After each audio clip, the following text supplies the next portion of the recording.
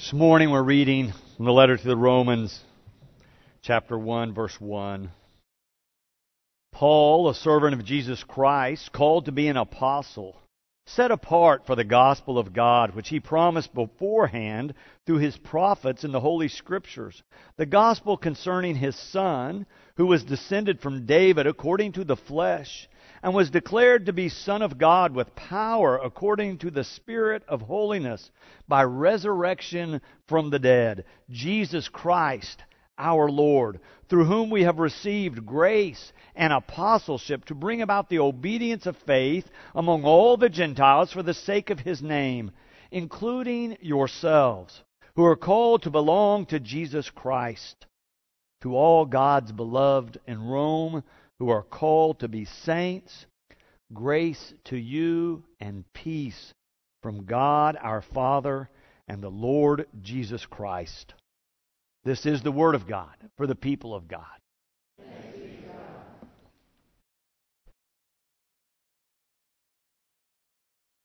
Well, here we are at the end of this season of preparation, these 4 Sundays before Christmas, the season of Advent.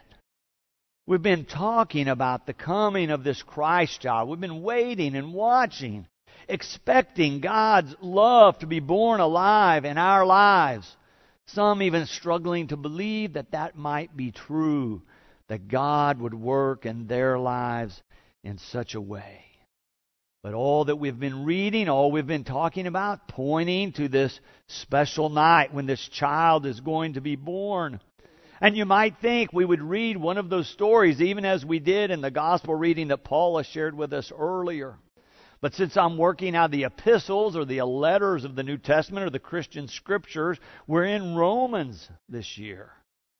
And in Romans, it mentions this lineage that this Christ child's coming from, the lineage of King David. But Paul's version of things pivots around the resurrection. He doesn't talk so much about the birth, but he wants to make sure you know about the resurrection. In verse 4, he says of Jesus that He was declared to be Son of God with power according to the Spirit of holiness by resurrection from the dead. Paul wants you to know what God has done and what God is doing in the world. It can seem kind of backwards since we start at the birth and kind of work our way through the life of Christ as we go through the Christian year. But Paul has been changed by the resurrection, by the risen Christ. As far as we know, Paul's writing these letters before any of the Gospels have been written. As far as we know, he doesn't have any information about the circumstances of the birth of Jesus. Oh, he says he has the prophets of the Holy Scriptures, talking about the Hebrew Scriptures that are inspired. They're predicting that God is going to do this thing, and Paul is saying it's happened. God has raised this Jesus from the dead. All these disciples who had been following Him, seeing Him arrested and crucified, buried, they think all hope is gone. And then 3 days later, Christ is raised from the dead. Now at that moment, Paul is still not a part of this movement. In fact, he is persecuting those who are proclaiming this. But then he has his own personal experience with the risen Christ, and everything in his life at that point changes forever. He says God came to him, that this voice of the risen Christ spoke to him. And he realized that God was at work in the world in a whole different way than he understood. And the Christian movement is born from the time of this resurrection on. So Paul is writing these letters before the Gospels have recorded these birth stories. But as so often happens when somebody does something great, or something to take note of, or something remarkable or unique, then others begin to look back into their formative years to try to figure out why this person. Why are they special? How did they come to this moment? Where are they from? Where were they born? Others begin to look back, to try to make sense of what has happened. That happens in the gospel process as well. But we see that in everyday life, where people begin to look back when somebody seems to be exhibiting greatness. If you're not a college football fan, you may not know, but the Heisman Trophy was awarded just a few weeks ago, earlier this month. It's the award given to the player that all these voters across the country believe has performed the best this year in college football. Even if you're not a college football fan, you should know the last two winners, last year's and this year, both played right here in the state of Oklahoma for the Oklahoma Sooners. We've won 2 in a row, if you will. But you know, when I was growing up, when I was just a kid, the Heisman announcement was like a moment, a couple of minutes maybe. But now it's an hour-long television special. Somebody realized, you know what? Lots of people will tune in to hear the player interviewed, to see their parents talk about how they raised them, maybe to see footage of where they grew up or what they looked like as a player when they were a kid. For a whole hour, those who've been nominated for this award are gathered together. Their friends, their family, their coaches, all invited. And it's a national, worldwide television broadcast. It's fun when somebody from this area wins, so it's been really fun these last couple of years. But it's not just when a local guy wins that people are interested. Humans are curious about greatness. And so we tend to begin to look back to the childhood or the formative years or even the birth circumstances to try to provide context and explanation of why this person ended up in this place at this time.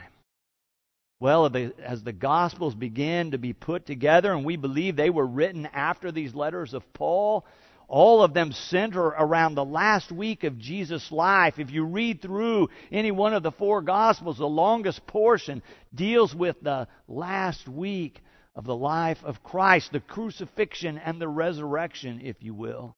And Mark, that we believe was the first written, doesn't have anything about the birth of Jesus.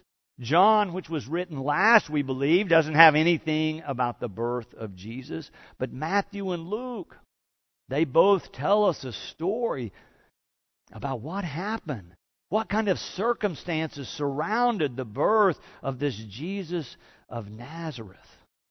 So we have those stories to read during these times of year when we're celebrating God's love being born into the world. But when Paul's writing, he doesn't have a copy of Matthew or a copy of Luke. They had not all been edited and composed yet. But Paul knows about the resurrection. And he wants us to know about the resurrection because he tells us that it's important because of what it brings us. In verse 5 and 6, he says, through this Jesus being raised from the dead, we have received grace and apostleship to bring faith among all the Gentiles, or you could say all the peoples of the world. And then he makes sure that you know you're included. He says, including yourselves, who are called to belong to Jesus Christ. That's the language he uses, that you are called to belong to Jesus Christ. Just as the gospel birth stories declare that this birth is good news to all the people, Paul says a similar kind of thing. Even though Paul is a Jew and Jesus is a Jew, Paul's saying this God that we have known through Judaism has done something even bigger than the Jews. He's gone beyond Judaism to make this revelation for all people in the world, that all might come to know of the great mercy, love, and grace that is offered to us from God. And he says, make sure you include yourselves. Make sure you know you are included in this invitation to receive and live in God's love. In fact, he says you're called to belong, but then he also says you are sent. He uses the word apostle. Apostle means to be sent. So Paul is saying, you're invited, you're welcomed, include yourself in the love of God. But once you recognize and experience it, realize that you're also sent out to share the love you have known through Christ with any and all that you might encounter. Paul says the message, the good news, is about power, grace, and peace. You can hear him summarize that in the last part of verse 7, that last verse we read. He writes, grace to you and peace from God our Father and the Lord Jesus Christ. Grace is such an important word in Christian thought and belief, in Christian theology. It's this gift of God. As we say in the baptismal formula, when we're beginning the baptismal service, we say that this gift of baptism or this gift of grace or this gift of God's love is given to us without price. It's the unmerited love of God. In other words, it doesn't matter what you've done. You can't do anything to earn it or deserve it. God offers it to us freely because we are part of God's family. But then Paul also says this grace, this love of God that we are offered from God leads us to peace. Now, peace in the Bible, when it's used as a biblical word, means more than just serenity or calmness. Oh, it means that. But it means more than that in the Bible. It's a word that means that God is offering us everything we need for wholeness or fullness of life. That God is offering us all the love and joy that a human life can contain. That God wants all of us to experience that abundant life that comes when we recognize that God is at work in our lives for good and loving us through any and every circumstance we might experience.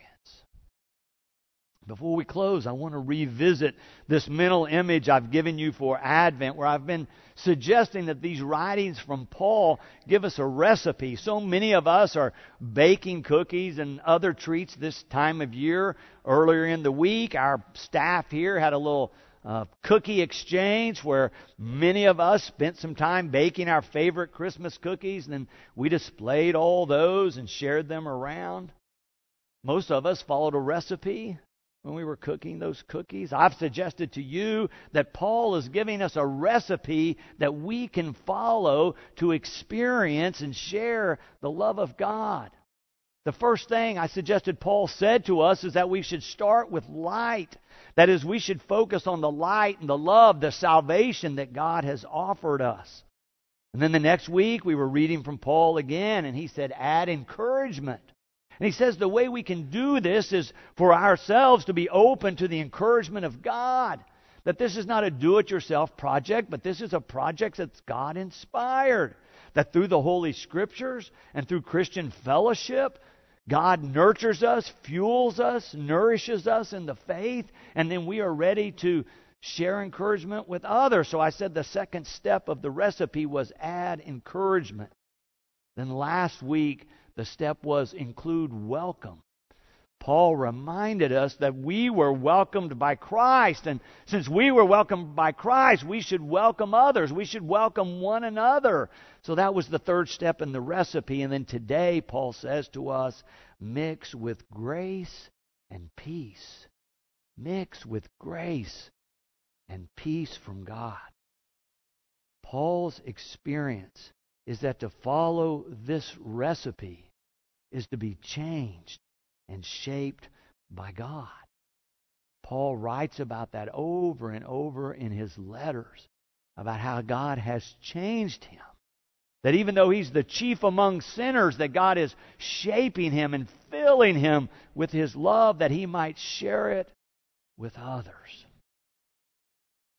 Paul's making the same point, I think, as the gospel writers when they write their birth stories. They're saying whether it's in the birth or the death or resurrection, either story you can encounter this God who is alive and at work in your life. And that this God wants to fill you with all goodness and kindness, all wholeness, all love, and all joy that a human life can ever hope to experience. A few weeks ago, if you were here, you might remember I told you I was reading a book by a young woman who's a professor at the Duke Divinity School. Her name is Kate Bowler. She writes about her life being raised as a Christian and then marrying her high school sweetheart and how they had difficulty conceiving, and then finally, after going through all these different processes, had a baby. And then she got this job at Duke and everything was wonderful. And then all of it gets interrupted when she begins to have some physical problems. And finally, she's diagnosed with stage 4 cancer. And the outlook is not bright. They tell her that she may only have months to live. She can hardly believe it. I mean, everything was going just right. And now this disease threatens to steal it all away and end it all prematurely. She's written a book about this with a provocative title, Everything Happens for a Reason and Other Lies I've Loved. As she deals with this whole experience of having this cancer and possibly dying, she becomes more and more depressed until finally one doctor says, well, you know, they're getting ready to do this new drug trial for your kind of cancer. You could apply for that. That might be your best hope of beating this. So she applies and waits, and then finally she finds out that sure enough, she's accepted into the trial. Her hopes began to rise again, and all of a sudden she says she had this urge to write, and she began to write furiously about sitting in the waiting room, going to see the doctor, what the other patients were like, what she was feeling. And before long, she felt like she had a piece worth reading, and she sent it to the New York Times. And sure enough, they decided to publish it and actually feature it in the Sunday paper. She said, I was surprised that they chose it and featured it like that, but I was even more surprised when I began to get one letter, then two. And she said before long, she had received thousands and thousands of letters from other people who had read the story. And they were writing, asking her questions or giving her advice, asking for prayers and offering prayers to her. She said some of them, unfortunately, wrote to shame her that she didn't have enough faith, because if she did, God would have already healed her. But she said the letters that spoke to her most, that meant the most to her, were people who weren't trying to give her advice or trying to figure out why some die and some don't when they have the same disease. But those who wrote to talk about or to ask, who was there when you thought the end was so close? Were you alone? She said one man told her about his own experience, where one night some armed gunmen broke into his home, took his family hostage, threatened to kill him and rape his wife and daughter. He said it was terrible. Yet despite the terror, he writes that he knew that God was with them. Kate Bowler writes this after she read his letter. She said he can't explain who loosened the ropes and let him escape with his family unharmed. And he will never understand why he survived when his neighbor was found outside hanging by a rope the next morning. He doesn't rationalize why some people are rescued and others are hanged. But she says he knows God was there because he felt peace, indescribable peace, and it changed him forever. She says he ended his letter with a shrug, if you will. He wrote this: I have no idea how this works, but I wish this for you, this indescribable peace. I wish this for you as you move forward on this journey. May each and every one of us know the indescribable presence of God being born anew into our lives this Christmas season. Hear these blessings, these words from Paul. Grace to you and peace from God our Father and the Lord Jesus Christ. Amen.